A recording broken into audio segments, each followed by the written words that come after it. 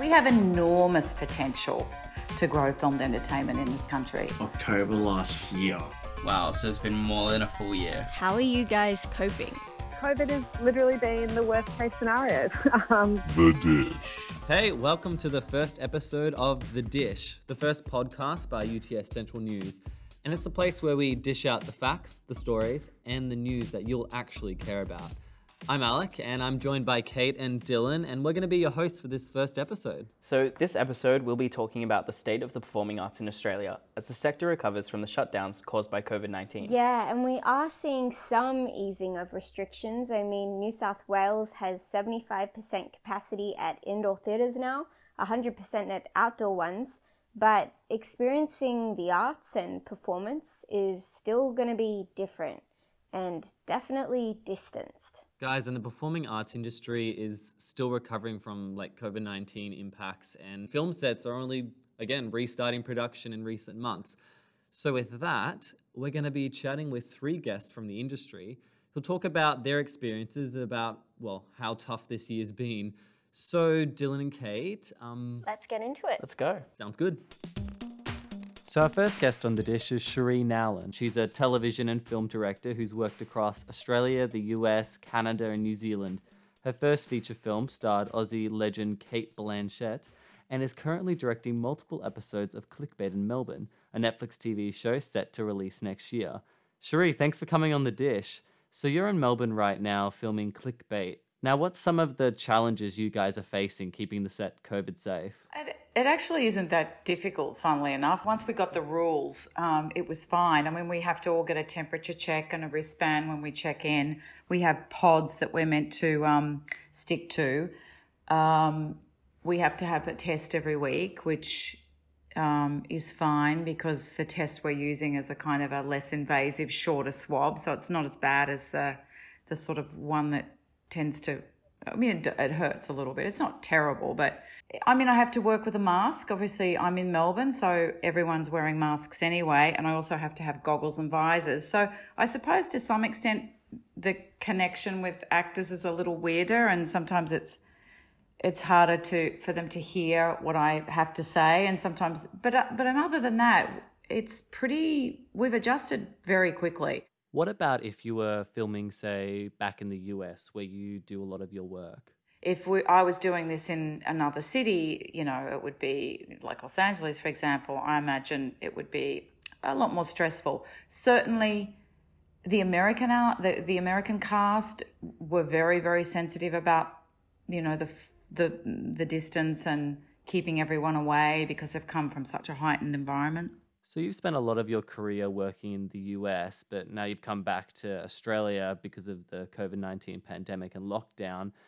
What do you think is going to happen to a lot of these productions in the US? Are they going to be moving elsewhere, maybe potentially coming to Australia? Because it looks like the situation over there is just getting a lot worse with current infection rates. I'd like to think so. I think there's an enormous opportunity for Australia to steal some business from Canada in particular. More than $4 billion worth of production goes to Canada.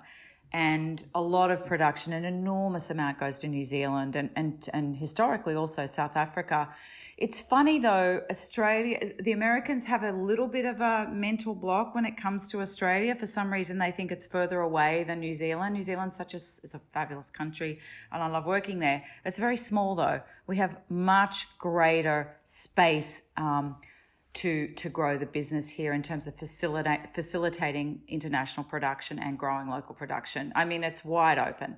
I'm working at Docklands, which is a fantastic facility. They're adding stages. They're building stages on the Gold Coast, Byron Bay, Brisbane.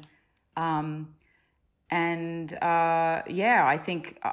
would like to see Australia, state governments, federal governments, producers going out there and much more aggressively bidding to bring productions here, because we can easily double any city, particularly in Melbourne. It's such a versatile city.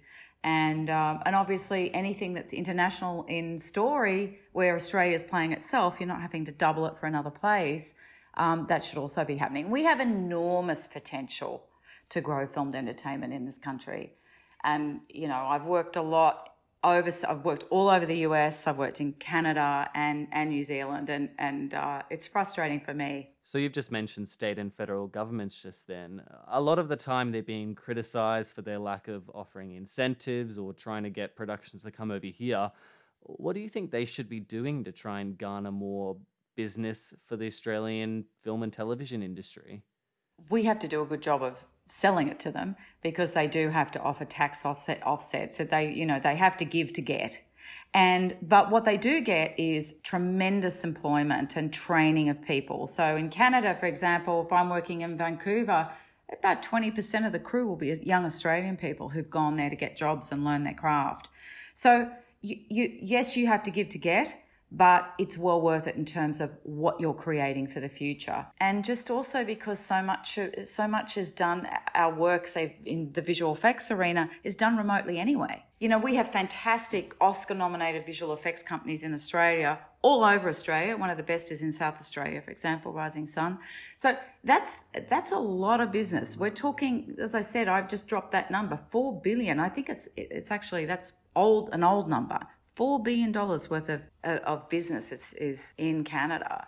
I mean, we should be taking a piece of that. But don't you think it's difficult for governments to prioritize this? I mean, we're in extreme debt because of the COVID-19 pandemic. And what sort of incentives do they have to invest in this? I think Scott Morrison was onto it and he realised that there would be a huge opportunity for us at the outset. And I think he lowered one of the location offsets, but then upped the TV one. So I think at 30% offset just there. I think he just has to realise how much work employment it generates and be interested outside what we're traditionally, our economy chugs along on, which is obviously resources. And I'd love to think that, that could be a potential silver lining to change the way we think about what is Australia good at.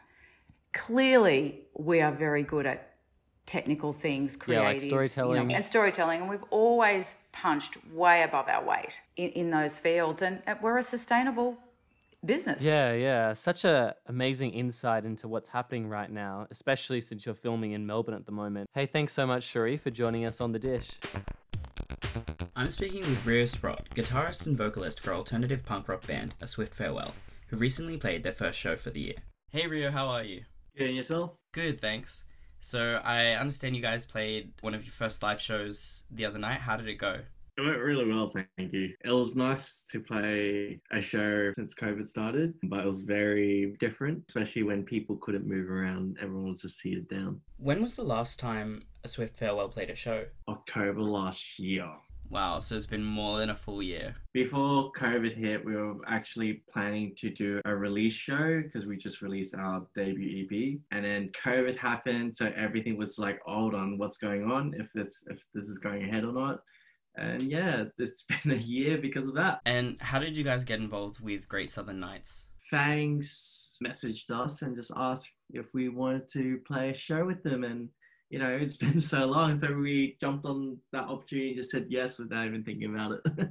Has it been a moment where the music community has rallied around each other and you guys feel supported by other bands and things like that? Yeah, 100%. The music industry really took a huge toll when COVID hit. Even now, with limited seats, it's just so sad that, our venue that we played was 500 people capacity and could only fit half. And even when we were performing, it was like, wow. Even if it was a full house, it still felt empty still. Yeah, I can imagine. Especially, when you're playing punk rock music, you want the crowd up on their feet, singing along. I'm sure they're still singing along though.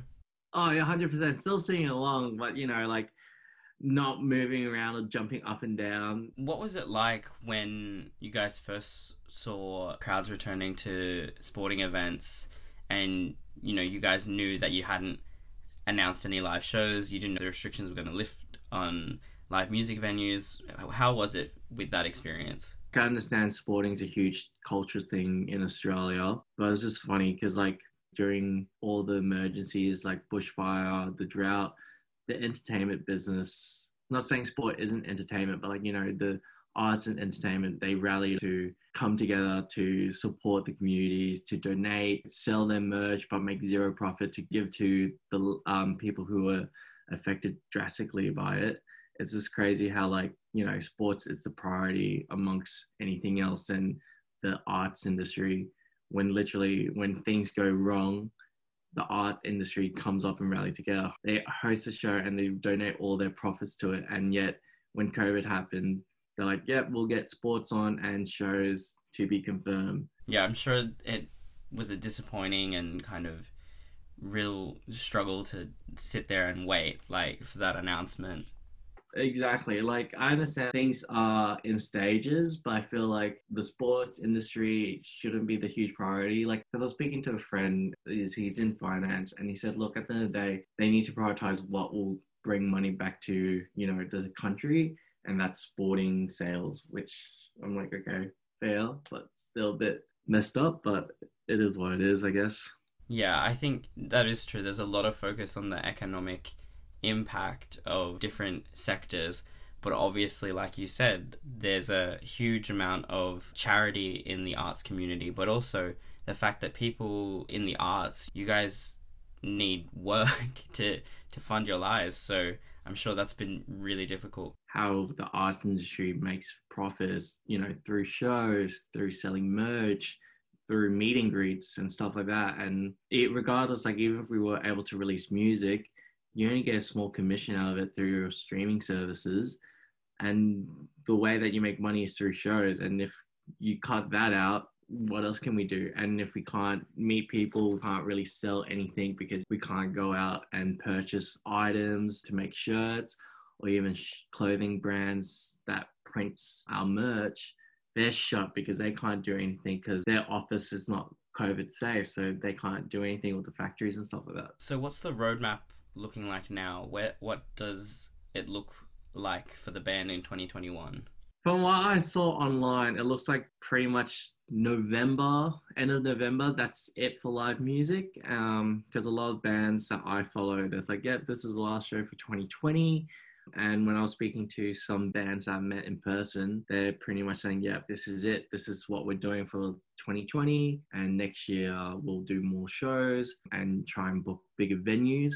Because at the end of the day, like, you play, for example, Burdekin, if it's a sold out show, 75 people, that fills up the whole venue. And, that's people standing, not sitting down. And because they cut the venue capacity by half and a sit down event, they can't sell much tickets. Therefore, ticket price skyrockets. But from what I can hear and understand from people in the scene, they're booking bigger venues to be able to hold more people to the show, just because how they're compensating for it is like, yep, we're playing one show at this time, and on the same night, 2 hours later, we're playing another show, just to be able to meet the demands of the people, of the market, I should say. Because at the end of the day, everyone's been locked down for how many months and no entertainment except from the telly and sports. Everyone wants live music. Tickets sell out quite fast, and like, if you miss out, you miss out. And even then, the bands like ourselves, like, yeah, cool, we sold out a show, but it's half the capacity. I think 2021 is going to be an interesting year, depending on what happens with COVID and restrictions easing up. Because I think the first half we'll get bombarded with shows as long as they comply with COVID rules. But yeah, that's how I see it. I certainly hope, as everyone does, that, hopefully we'll have a vaccine, or we'll be able to have a Australia COVID safe bubble. And I'm sure live music will be a important part of the entertainment setting in 2021. Thanks so much for chatting with me today. No worries. You have a great day. And on the topic of live music, if there's one thing we're all wondering, it's how are you guys coping? COVID has literally been the worst case scenario. This is Lucy Joseph, Projects and Engagement Manager at Live Music Office. For the whole music industry, across on a global level, certainly on a national level, and particularly for New South Wales, we were just kind of seeing the light at the end of the tunnel in terms of the lifting of the lockout laws in December last year, and so 2020 was a out of the frying pan and into the fire kind of situation for the music industry. It's an industry that's literally built on the attendance of patrons. And so when there's no patrons, there's no events. There's no ticket sales. There's no income for musicians and bar staff and roadies and managers and bookers. And then, all of the kind of ancillary industries that rely on that in terms of hospitality and transport and tourism. Those kind of sectors all are affected as well. Yeah, and going through the year, what's it been like, I guess, trying to navigate the challenges of COVID? And how do you view how you've been supported by, I guess, the government as well? The first few months of lockdown for the music industry and like the broader performance industry as well, there was a lot of really intense advocacy going on to government. There had to be a really quick gathering of information, feedback from the industry to get a measure of just how much COVID was impacting the industry in terms of lost income. So for example, within the space of February to April, there was $370 million loss across the music industry in Australia, which is enormous in such a short period of time. And so yeah, we had to quickly act to give all of that kind of information and feedback to government so that they could then quickly respond, with relief packages. Yeah, it's definitely been a big hustle for you guys. Can I ask if there's been any silver linings looking back on the year? Particularly for New South Wales, actually, I think the most exciting thing that's happened in this state is that New South Wales Parliament just over the last couple of weeks has passed this package of reforms to liquor laws, planning laws and local government laws that have cut out a huge amount of red tape that's been in existence for years and years. That's now made it far, far easier for particularly small to medium live music activations to happen. They include things like allowing local governments to establish cultural and entertainment precincts that help foster more cultural activity.